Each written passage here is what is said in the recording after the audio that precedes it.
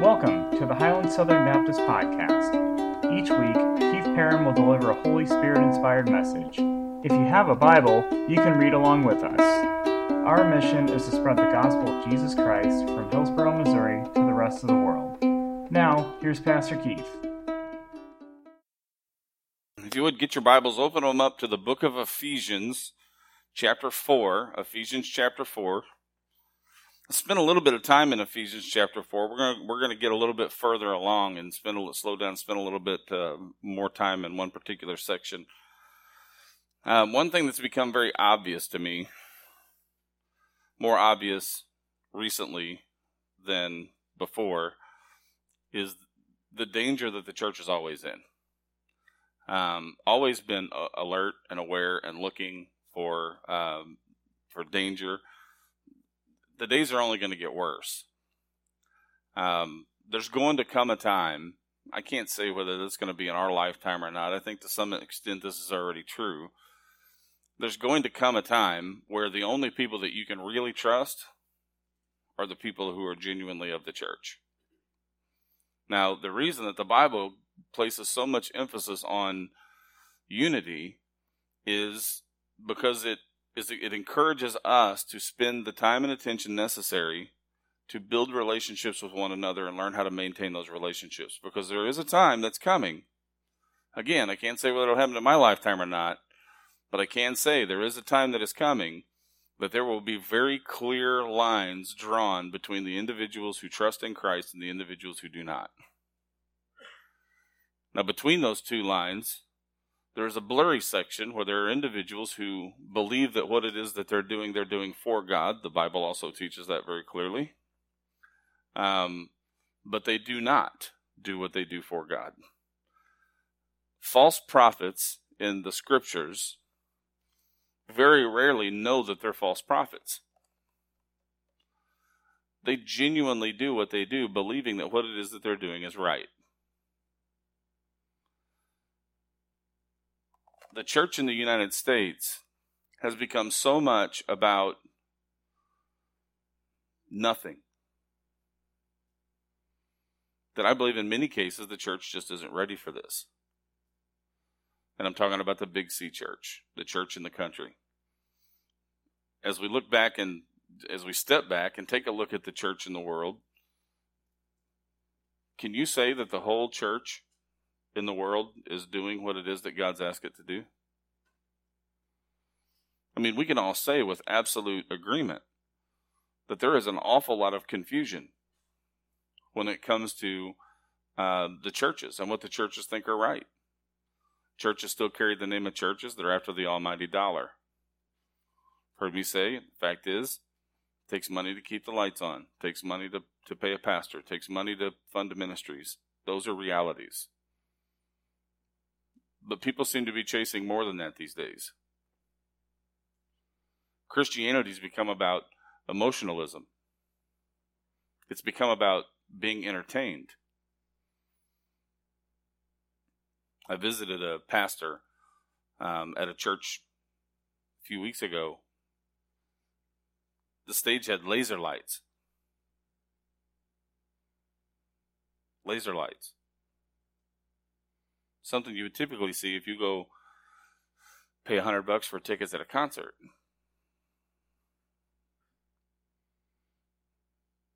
I want to be clear, there's nothing wrong with being emotional at all, as long as the emotion is provoked by the Spirit.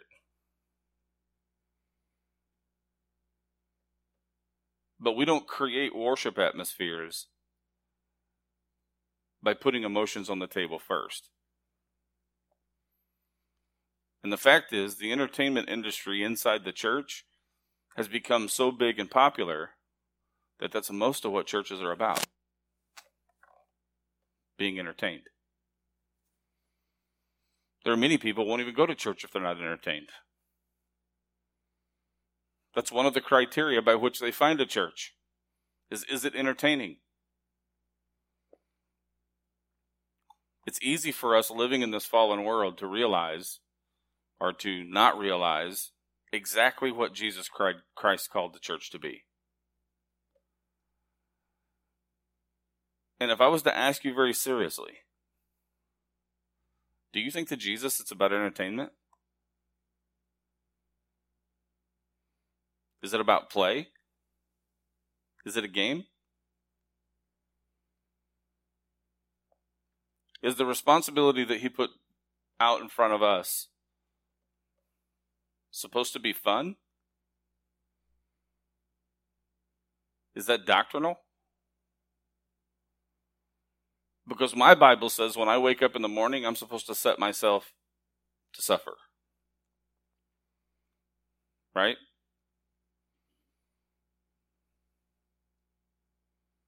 What happens to those who desire to live ungodly? Or to live godly in Christ Jesus? You will be persecuted. Let me ask you a question. When's the last time you were persecuted? When's the last time somebody called you a holy roller, a Bible thumper, a Jesus freak? When's the last time that somebody got rude to you because you was doing nothing more than sharing the love of Christ with them?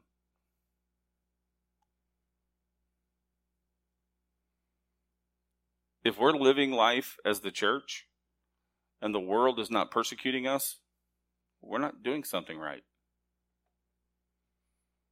And if we were individuals who faced a world every day that persecuted us for sharing the love of Christ with them, then I tell you what one effect to that would be.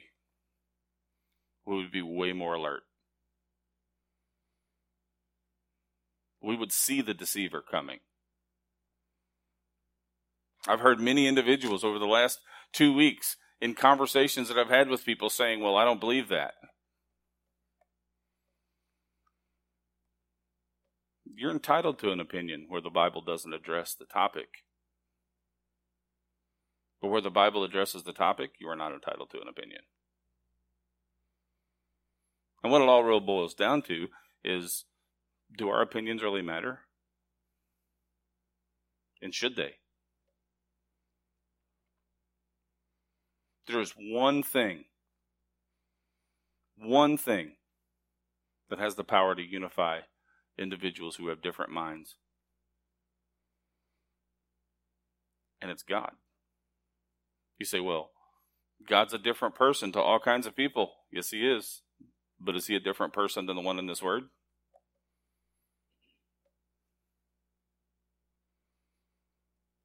Our faith is not based on emotion.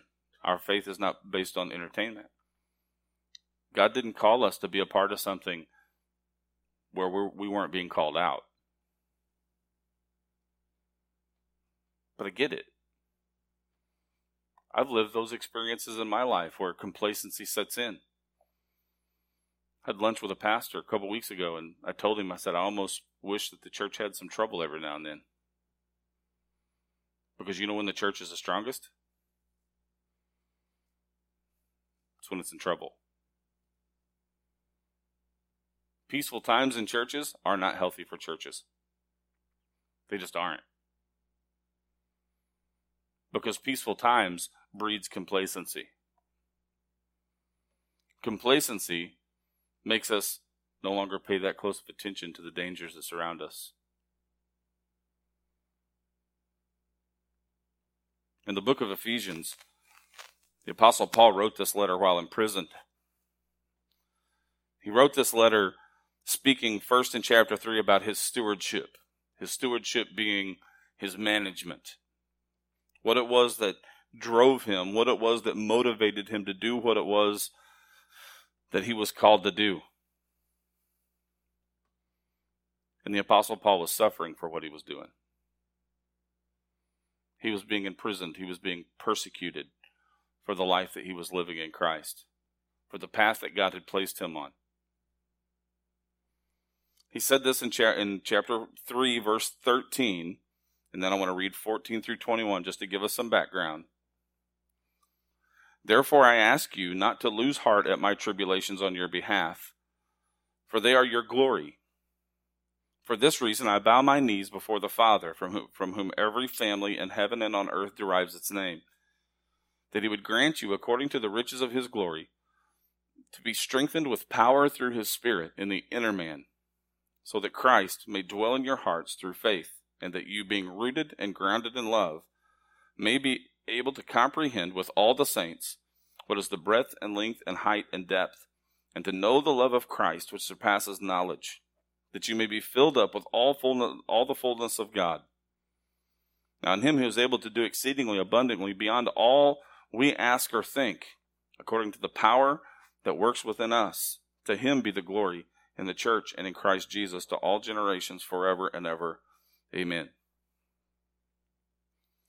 The Apostle Paul's desire for the church in Ephesus, and you've heard me say before, this was a chain letter, and every bit of evidence that they have about this particular letter, this was a chain letter.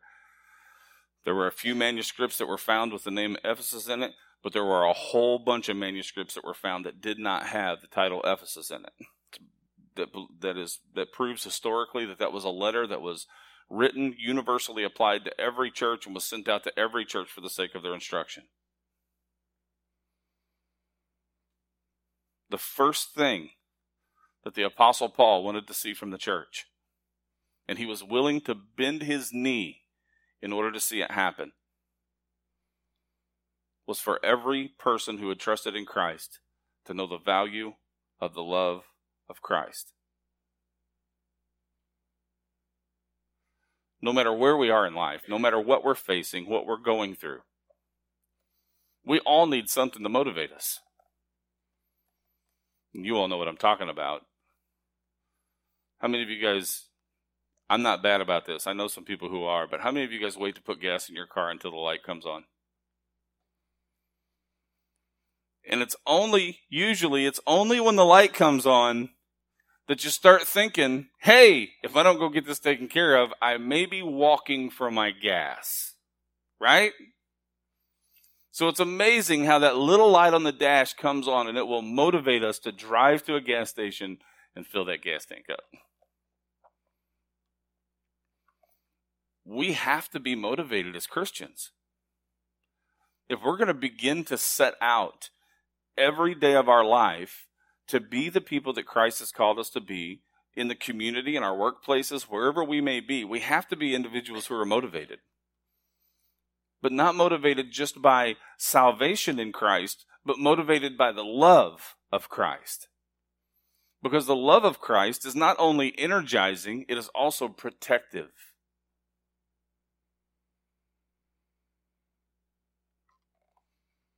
Wake up in the mornings and set out for your day. How long does it take for the first aggravating thing to happen to you?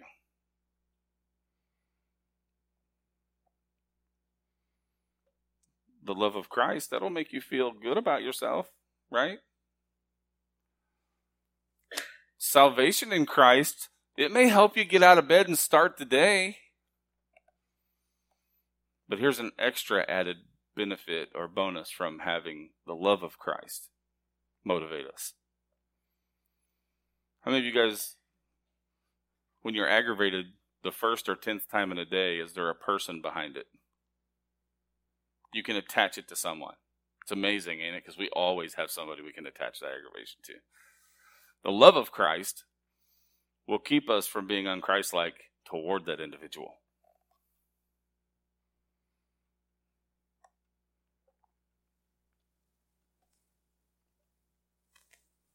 The fullness of God.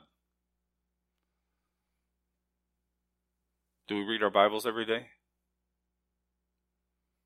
Do we pray without ceasing?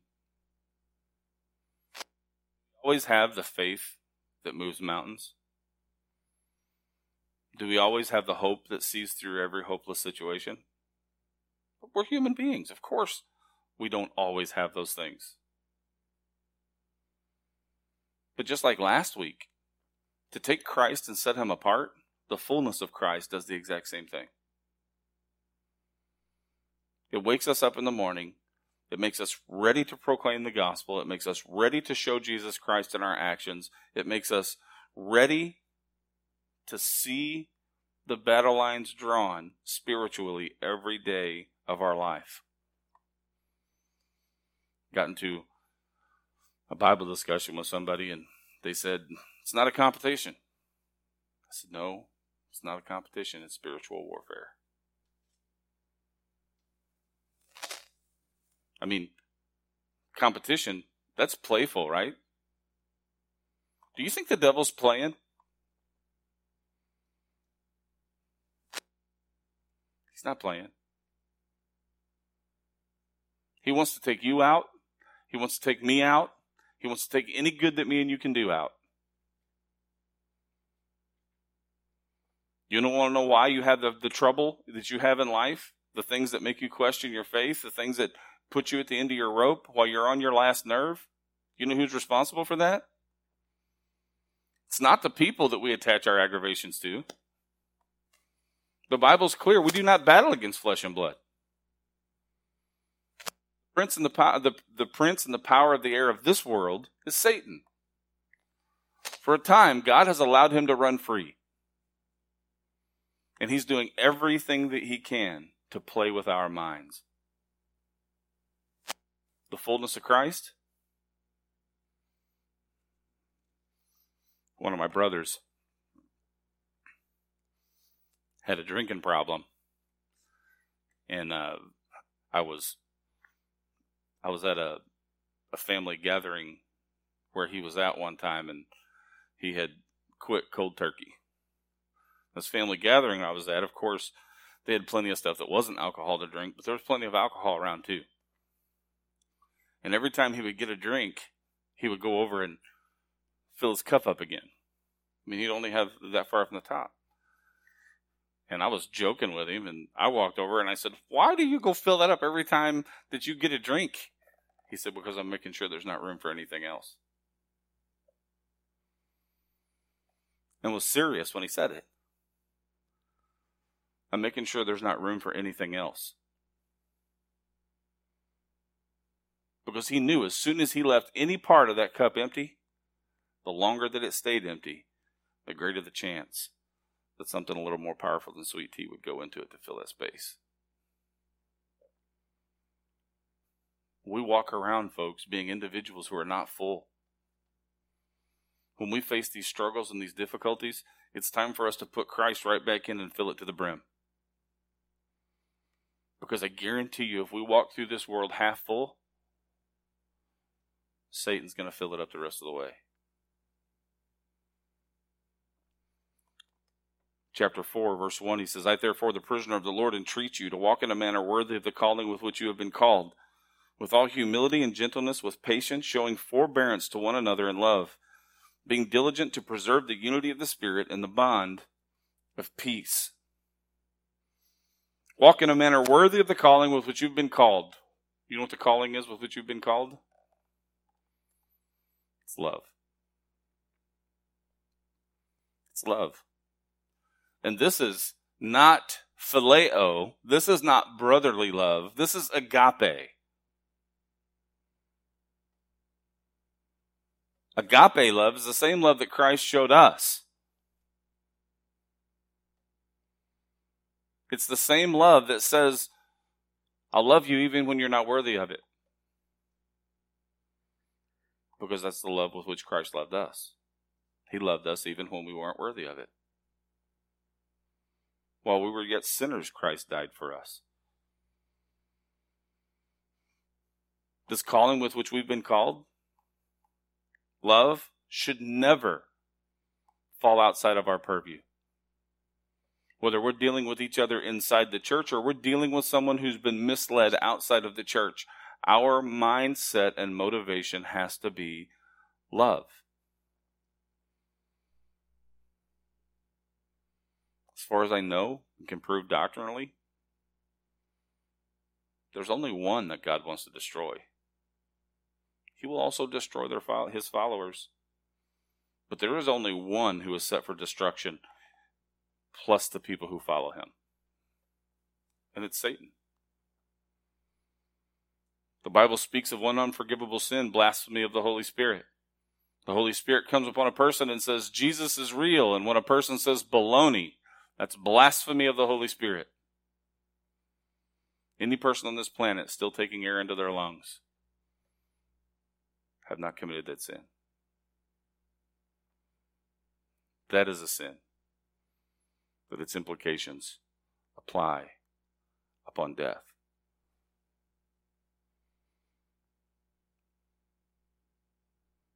These people need Jesus. The ones that we so eagerly attach a name to, those frustrations, they need Jesus. You may have the fullness of Christ because you placed your trust in Him. Guess what you still need? You still need Jesus.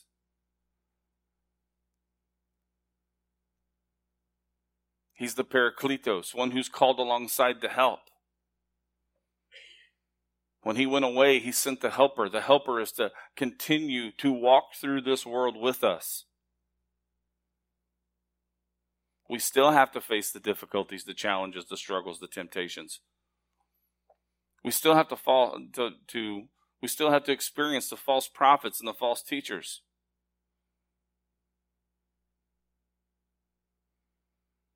We're human beings.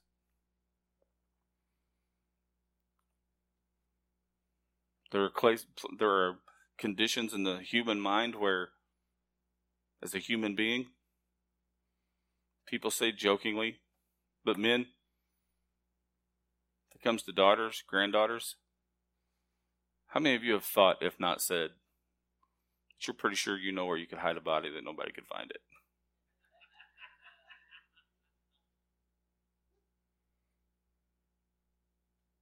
They need Jesus.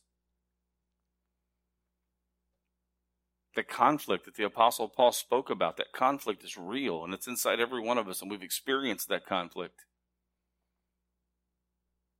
We need Jesus.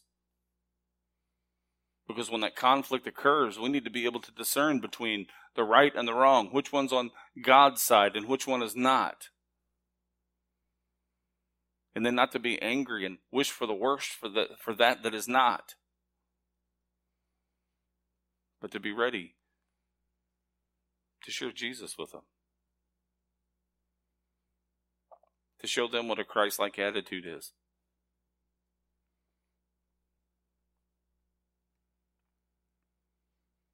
Verse 4 says, there's one body and one Spirit, just as also you were called in one hope of your calling, one Lord, one faith, one baptism, one God and Father of all, who is over all and through all and in all. But to each one of us was given according to the measure of each one of us, grace was given according to the measure of Christ's gift. Therefore it says, when He ascended on high, He led captive a host of captives, and He gave gifts to men. Now this expression, He ascended, what does it mean? Except that He also descended into the lower parts of the earth. He who descended is Himself also He who ascended far above the heavens, that He might fill all things. He gave some as apostles, and some as prophets, and some as evangelists, some as pastors and teachers. Purpose: for the equipping of the saints, for the work of service, to the building up of the body of Christ, until we all attain to the unity of the faith and of the knowledge of the Son of God, to mature man, to the measure of the stature which belongs to the fullness of Christ. Every gift that he mentioned there was for one purpose. It was for individuals to grow up in Christ.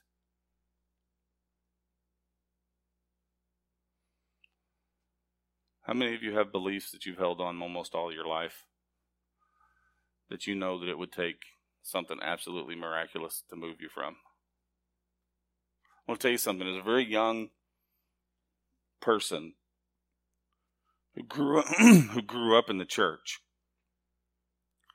these conflicts are not new to me. I can tell you that if I had not been a pastor and done the amount of studying that I had done, I probably still wouldn't have a clue about a lot of the stuff. But the number of conflicts in faith that I was brought to based on what I was told by someone else and what I found in the Scripture, there were a bunch. And it creates a crisis of faith. How do you detach from something that you believed in for so long and attach to the truth of what the Bible says? Well, in order for all of us to be able to learn, we need people who have those gifts. God provided apostles, individuals who were called by him and taught by him to establish the truth line. The truth line that would be handed down generation to generation to generation, leading all the way up to the point where we are now.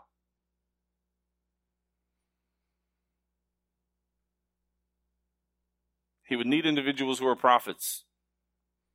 Prophets are not fortune tellers. Prophets are individuals who speak an absolute truth under the leadership of the Holy Spirit.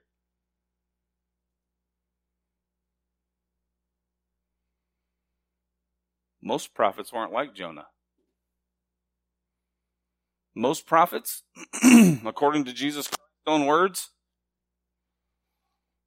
what did they get for going into cities and telling people the truth?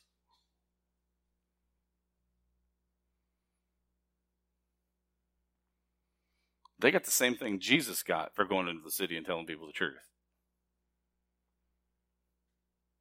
It was a death sentence.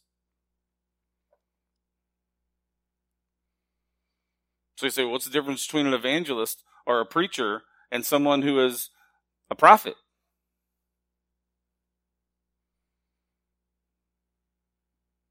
A prophet gets a word from the Lord that's affirmed by his word and will share it regardless of the consequences. An evangelist, there's someone who's gifted with sharing the gospel of Jesus Christ. A pastor is someone who will work and weave through the fibers of individuals' relationships and individuals' lives. Who will go pray with them when they're at the hospital. Who will talk to them when they call on the phone. These gifts are all very different. But every one of them have one thing in common. They're provoked by the truth. I want to encourage you and challenge you all at the same time.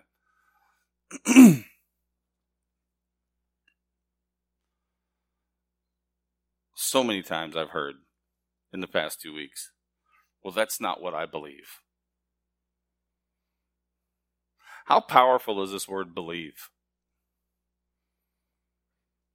Is it a word that should really, our entire faith should rest upon? We have John 3:16. For God so loved the world, he gave his only begotten Son, that whosoever believes in him. Pretty powerful word, right? Paul says the demons also believe and they shudder.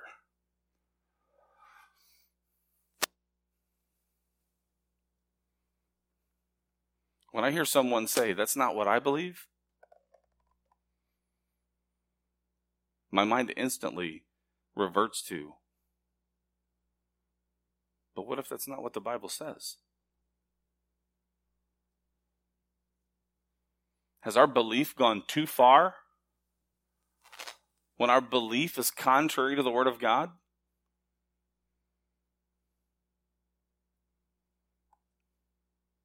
It absolutely has.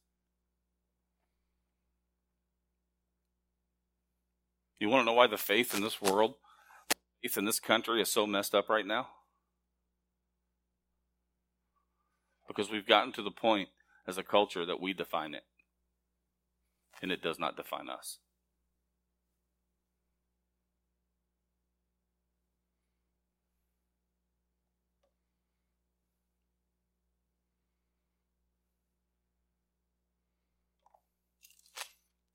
Verse 14 says, as a result, we are no longer to be children, tossed here and there by waves and carried about by every wind of doctrine, by the trickery of men, by craftiness and deceitful scheming. But speaking the truth in love, we are to grow up in all aspects into him, who is the head, even Christ, from whom the whole body, being fitted and held together by that which every joint supplies, according to the proper working of each individual part, causes the growth of the body for the building up of itself in love.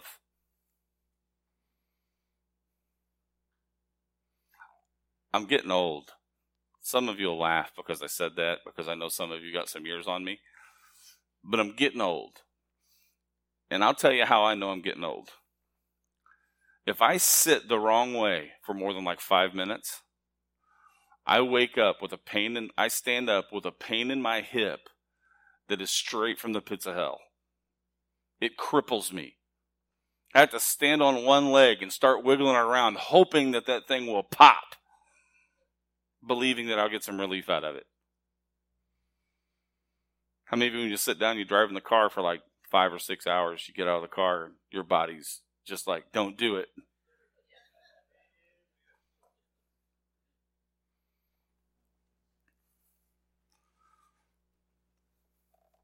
The love of Christ, it's in the form of 66 books. 27 of them in the New Covenant. This is his love. This is what tells us who he is. This is what tells us what he's done. This is what tells us why he did what he's done. This is what tells us what's best for us. This is what tells us what is best for others. This is what tells us what love really is. If there's one thing in our Christian faith that sits atop the love of Christ, it should be the ability to know his word.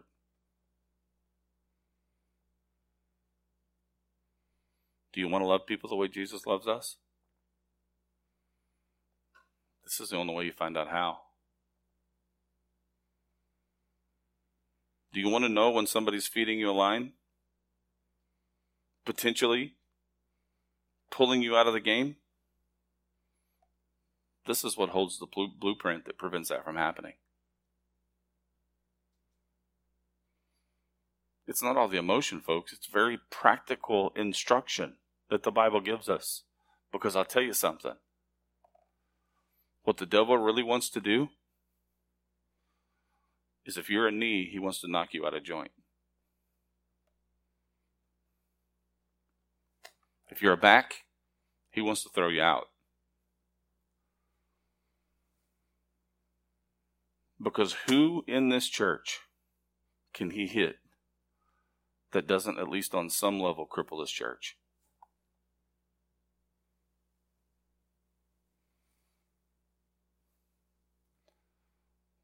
We got to learn to discern the voice of the devil, to tell the difference between him and Christ.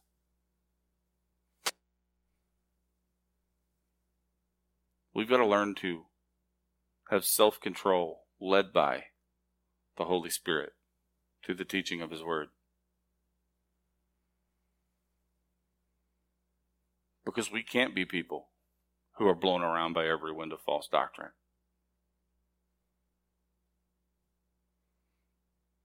If we're a church that is founded and standing on anything less than what this book says,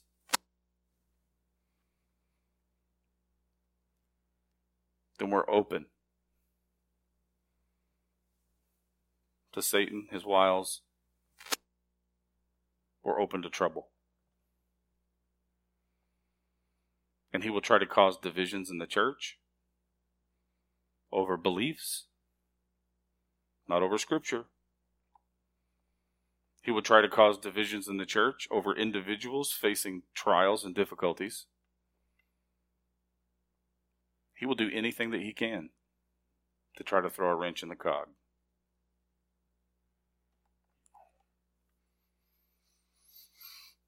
Because as long as the church is outward focused, it's gospel minded. Getting ready to start Vacation Bible School. Never any opportunities for the devil in Vacation Bible School, are there? But you know what the result is? When you have a people who know the love of Christ, who are motivated by the love of Christ, and who stand solely on the truth of his word, people get saved. People who know him come to know him more. Because just like Bates Creek Camp, we've taken every bit of the world and we've pressed it out and said, you are not welcome here.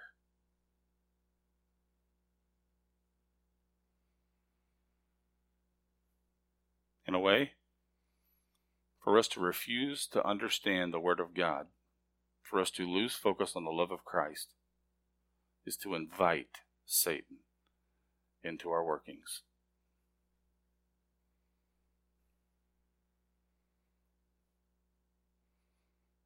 I'm asking you as a church. I'll try to wind this down. I'm asking you as a church. I know my place. I'm an under shepherd. Christ is the head of the church. I am an under shepherd. As an under shepherd, I'm supposed to make sure that you as a church have clean water to drink, that you have good food to eat, that if there is a threat towards it, I will place myself between you and that threat.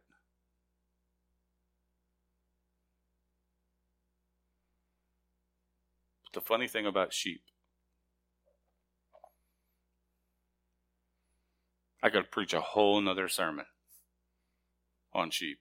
Cracks me up one day. I mentioned it one day, and one of our church members sent a video on Facebook where there's a sheep stuck in this trench that this guy dug out. It pulls the sheep out of the trench, and the sheep runs about 50 yards and jumps up in the air and goes headfirst right back in the trench.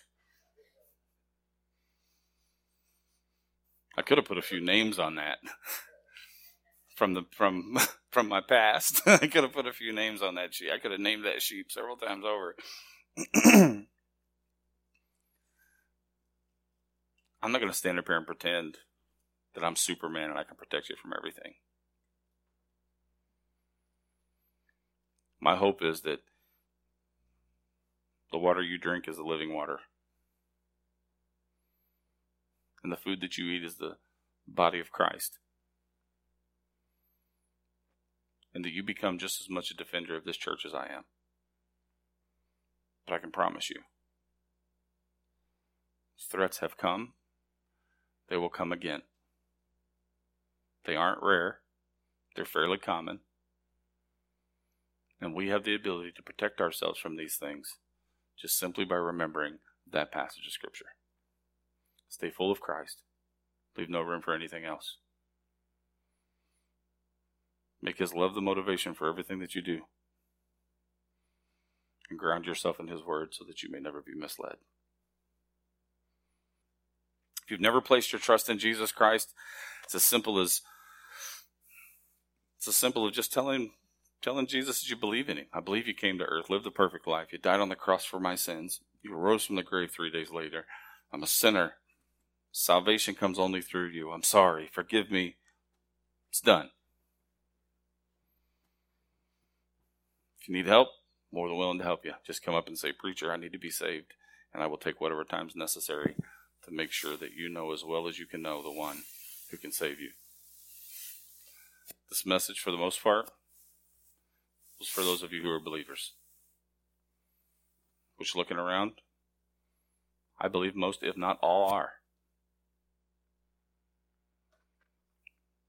If there was anything in this message the Holy Spirit spoke to you about, anything in your life needs to be strengthened, anything in your life needs to be improved, if there is any conflict in your life that's been created between God's Word and what you've been told, my prayer is the Holy Spirit will move you, and when He does, that you'll move. Because the day's coming. That's all that we will have. That's it. Christ, His love, and His Word. As long as you have it too, then we have a bond that is unbreakable. And it'll see us through anything. Thank you for joining us today. If you have questions about becoming a Christian, prayer requests, or just want to say hello, you can reach us at facebook.com/Highlands Southern BC. We hope that this message was encouraging to all of our listeners. Have a blessed week.